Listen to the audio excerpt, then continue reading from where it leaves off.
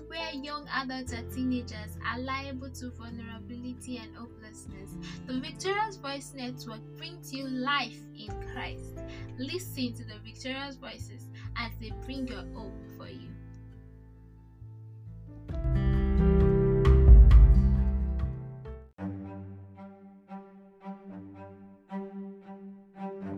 Yes, you're welcome to another episode of the Victorious Voice Network. I am Victoria Inyoluwa Adepoju. Thank you for tuning in to listen again. In this episode, I'll be talking about how to maximize human relationship. How to maximize human relationship. Everyone on earth was created for relationship by God. God created us to have relationships with people, and there is a fact that no one can survive in isolation. No one can survive in isolation. Whether your type of temperament does not permit that you want to be with people, you want to be around people, no matter what type of temperament you have, no matter what type of your being is, you still need people in your life to survive.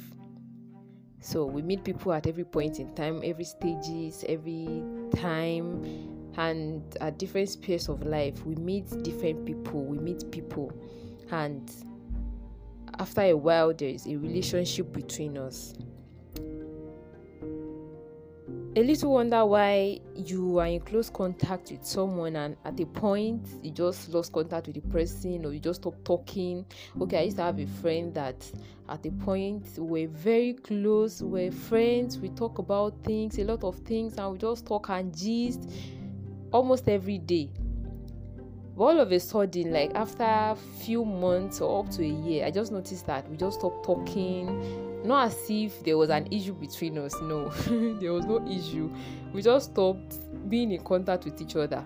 So we see each other, we greet each other, we call once in a while, but the relationship was not just like how it was. So I started wondering what happened, what changed. So it was then I got to discover that people come into our lives at different points in time, and each person, the coming of each person has a particular thing to do in your life, whether to add a value to you or to help you at that particular stage of your life. So that is what I came to discover at that particular time. So when someone comes into your life or you meet a person, it is very important that you maximize the reason why that person is coming to your life at that particular time, because a time will come when there is a popular saying that we tend to appreciate things more when we lose it than when we have it. So it's better that you don't lose that particular person or that particular friend before you recognize that you're supposed to maximize your relationship with the person.